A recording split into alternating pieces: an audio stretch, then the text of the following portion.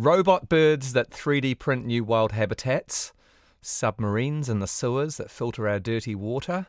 Maybe flying bikes launched into the air on waste heat thermals funneled off buildings. Those are just a few of the bonkers ideas Steve Mushin elaborates on in his first picture book. The book is called Ultra Wild, an audacious plan to rewild every city on Earth. Mushin's ideas have been brainstormed with engineers and scientists, and the book was released in November by Allen and Unwin. Steve's also an industrial designer. He designs exhibitions and adventure spaces. His playground sculpture park projects like Terra Wonder and Wimbalama Wild Garden in Melbourne feature colossal mechanical creatures, even a bus-sized millipede.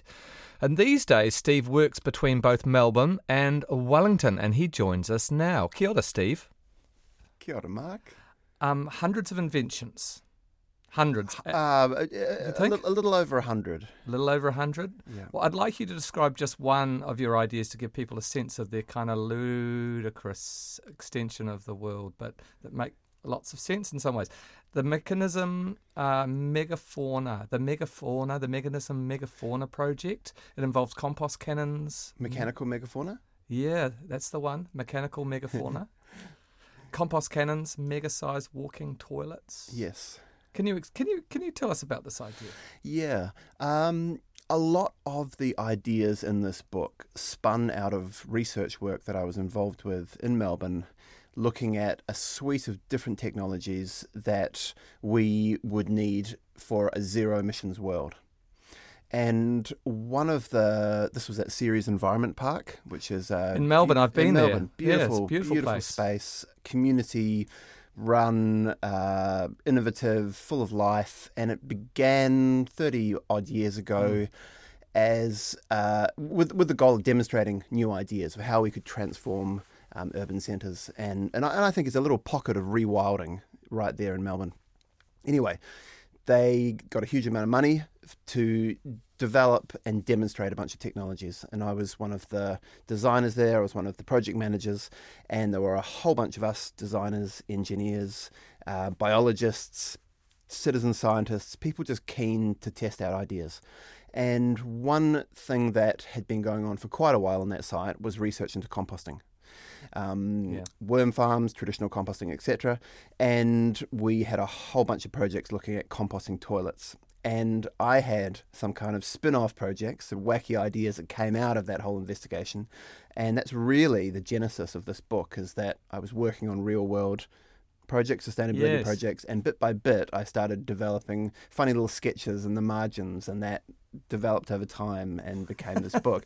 And so composting is really, it's something, it's a no-brainer. I mean, we currently have a system, our waste disposal system's completely ludicrous. It was brilliant when it was conceived, but now I think... So you do your business, it goes down a pipe and it shoots off somewhere entirely different. We use a vast amount of beautiful fresh water. And then we try and get rid of it. To get rid of something that's actually a valuable resource. Yeah, which we need in our environments if we're to rewild, if we're to transform cities. So a compost cannon is one of the technologies in Ultra Wild. It's not a toilet.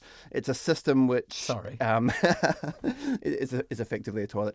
It is a system which collects your valuable nutrients, humanure, as it's described by poo experts, and uses some of that to create compost cannonballs, and uses some of the waste to produce a gas that is then used to propel the compost cannonballs, all GPS guided systems, and to launch these balls and drop them in the urban environment where we need some nutrients, some composting. Well, most people would say that sounds horrible. Like, watch out. I mean, what is being blasted through the air is not poo, it's compost. It's beautiful, rich soil, right? These are machines. So the book begins with an exploration of just how much land we could liberate in cities to reforest, to rewild, to ultra wild. And that land is what, roads? Or that a land lot is road space, is space used by cars, parking spaces, road spaces, all kinds of other abandoned roofs, areas that are not particularly well used in cities. Yeah. And I mean, the book is full of these kind of absolutely, crazy ideas that take this to a really ludicrous way. I mean, you talk about a phrase you use: ludicrous ideas are a boot camp for brains. Yeah. So there's a seriousness to this in terms of the fact that we kind of, historically we have relied on our artists to, Leonardo da Vinci, for example, for one, to come up with ideas that seem beyond reality at the moment, but will. Yeah, and look, we all know that we need to transform our world incredibly fast. In the face of climate change and biodiversity crisis, we need to transform everything about cities. How we live, the way we generate electricity, the way we move about, how we look after other species. And Ultra Wild is a book about transforming cities into spaces for all species. And one thing that has fascinated me for a long time is that research, brain science suggests that being playful with ideas, pushing ideas in your mind, so taking an idea, playing around with it, doing back of napkin calculations, being as playful as possible with that idea, being ludicrous with that idea, is a kind of a mental yoga for creativity. So I begin this book by talking about how I think in order to transform our world as fast as we need to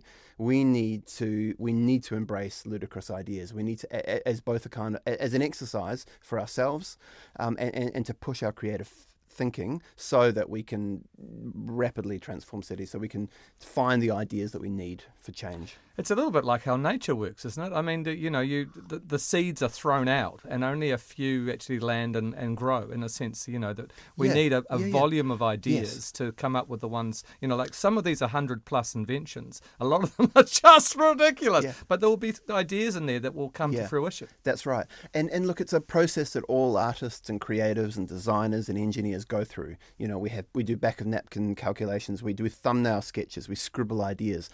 But I think it's something that I feel like a lot of people don't realize that it's how creativity works. A lot of people think that an engineer or a designer will just have an idea and then sort of detail it. But in actual fact, there's this process of just creating, of ideating.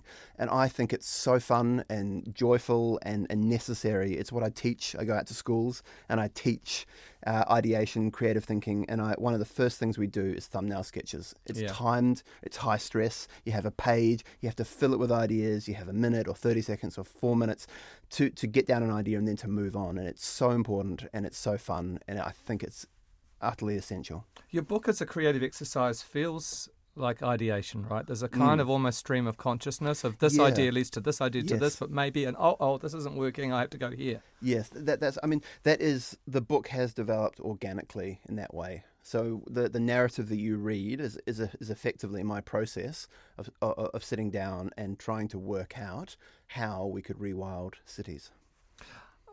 This is something I really thought about as a graphic book, as a sort of a graphic novel, or as a or a non-fiction book in pictures. I can't imagine this book having any near the reach if it was a written, but just words. The power of the pencil, the drawing feels like a really important aspect of this work.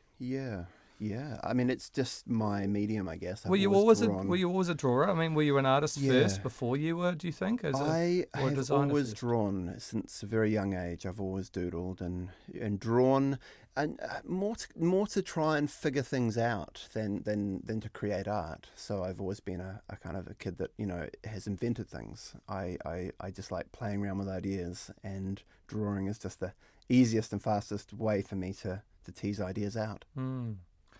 Do you ever get to a point of kind of despair at the futility of what we're doing? There's a point in the book where the pages go from white to black, and you hit a wall, it seems, in a sense, because you realise just how badly we're treating the environment, just how many species are going, how much rainforest is going every day, that that this tide is so hard to pull back. Was that a point that you reached for yourself with this work, where you just kind of go, what am I doing? Yeah. Look, that kind of innermost cave section of the book is very real. It's exactly how I felt. This was in 2019 or so. I was in Melbourne. The sky was blackened out with smoke. It was, I remember one day during that time, and it was in the 40s. There I was in an artist studio trying to finish this book. was probably 50 degrees inside the studio. The air was thick with smoke even inside. And certainly then and other times during the book. I mean, the book's taken me 7 years, so that I've been working on it for a long time. And there have been many times where I felt overwhelmed. But I mean, rewilding as a concept has carried me through. It's such a powerful and uplifting and inspiring philosophy. And just the more I've learned about projects that are going on around the world, the more I've become convinced that it really is one of the best things we can possibly do. It's simple. Anyone can get involved. It's incredibly powerful in terms of carbon sequestration and ecosystem restoration. It's fun. Yeah. Yeah. Just recently we've been hearing news reports about graffiti artists overtaking huge towers in LA and paragliding off them, and this kind of sense of, I don't know, it feels very real. Other particular cities in the world, do you think, that are really doing rewilding well? Are there really great examples we can follow? Yeah, I mean, look, I think we're sitting in one of the leading rewilding cities. Pornicky, Wellington. Yeah, so really, look, it's funny. Oh, you're wearing a Zealandia cap. I am. I'm a huge fan of Zealandia. Yeah, Zealandia has been obviously a huge part of what's going on here in Wellington. I mean, for those who have grown up in Welly, we've seen over the last 20 or 30 years that change, or 20 years since Zealandia started. So this is for people who don't know Zealandia, a giant forest sanctuary for birds in the central city in Karori, and the bird life has multiplied outside it, hasn't it? Yeah. So that sanctuary, with it has a predator-proof fence all around it. That has had what they call the halo effect around Wellington, which has been that the streets of Wellington are now filled with kaka and kareru and piwakawaka and tui and many birds that we simply never saw growing up here. And that is rewilding. And it's not, interestingly, we don't use that term in this country much. It's very much, it's used in North America and in Europe a lot. Over here, we don't use it much. But I think it absolutely applies to what we're doing, and I think we are doing it so well. You know, the scale of ambition of the Predator-Free 2050 project is just incredible. And in fact, I wrote the last probably third of the book here in Wellington. So I returned from Oz, and there was a funny moment where So in the book, each chapter ends with a reveal, so a double-page spread showing one city in the world, a major city in the world, rewilded at various stages of rewilding. So there's Paris and there's London, and there's Beijing and Tokyo. And there was a moment where I was in Wellington. I was walking around the town belt above Kilbirnie, and I was trying to work out what city I would use for the last reveal. You know, it had to be a great city. It had to be, I really needed to be the best. You know, this was the grand finale. I needed to be a city with dramatic city, with mountains and with water and density and bush. And I sort of thought, hang on, I stopped. I live in that city. You know, Wellington really is, it has to be the most ultra wilder city on Earth. Wow, it's lovely to hear you say that after all your time in Australia, where we know like places like Ceres are doing amazing work. I understand you're an old boy at Wellington College, and you won a Young Designers Award for a dinosaur bath toy back in the 90s. Wow, we have our sources. But what a lovely journey for you to be back here, having started as. So you were really into design even at school. So I was obsessed with design and art. That I lived in the technology block and in the art room, and when this book really, it's written for me as a kid and other kids who are like me. So I do a lot of teaching in schools, and I'll go into a class of 30 kids, and I'll talk to them about compost cannons and 3D printing birds and sewer submarines and all the rest.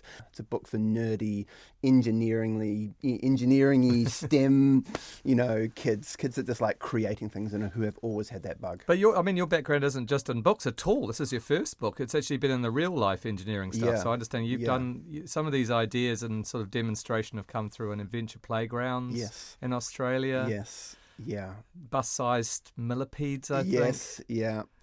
So again, with a young focus, are you hoping to carry on with that work now you're back in New Zealand? Yeah, so I tend to divide my time between drawing, between design, which is often at a landscape level, so adventure playgrounds and often science-based landscape spaces, and then teaching, working with schools. I do a bit of teaching at Zealandia. I have spent a lot of time in my studio over the last number of years, so I'm now getting out amongst the hills and working with people and really enjoying that. Well, it's great to have you back to add to the seed bombing that's going on out there. Thank you so much. Thank you for joining us, Steve, and congratulations on your wonderful book. Thanks so much, Mark.